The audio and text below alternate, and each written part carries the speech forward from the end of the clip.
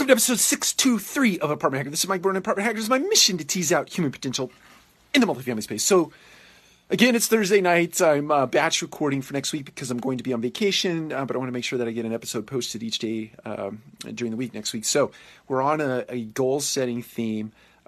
Yesterday, we talked about creating categories to sort of give framework for the goals that you'd like to accomplish in your life. I talked about the idea that for me, things are not important. It's more about, I think, experiences, or at least as of late, I'm coming to the sort of idea and understanding for myself that experiences are more important than things. That's just for me. But today, so once you have your categories, hopefully you just took a second or two after our video yesterday and wrote down 6 or 7 categories, sort of themes and areas of your life that you want to accomplish some goals in. Today, it really is just about asking questions. As it relates to each one of those categories. So if physical well-being is something that you wrote down as a category that you want to achieve a goal in, ask yourself why it is important. Why is it important that I achieve something related to physical well-being? And then start to answer those questions. It's important because I want to be around for my children. It's important because I want to be able to play with my children in physical activities, be it football, baseball, running, hiking, etc.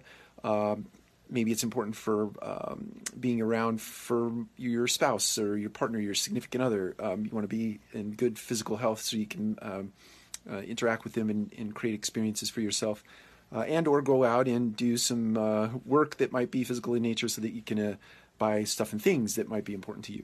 But start to ask yourself questions for each one of those categories.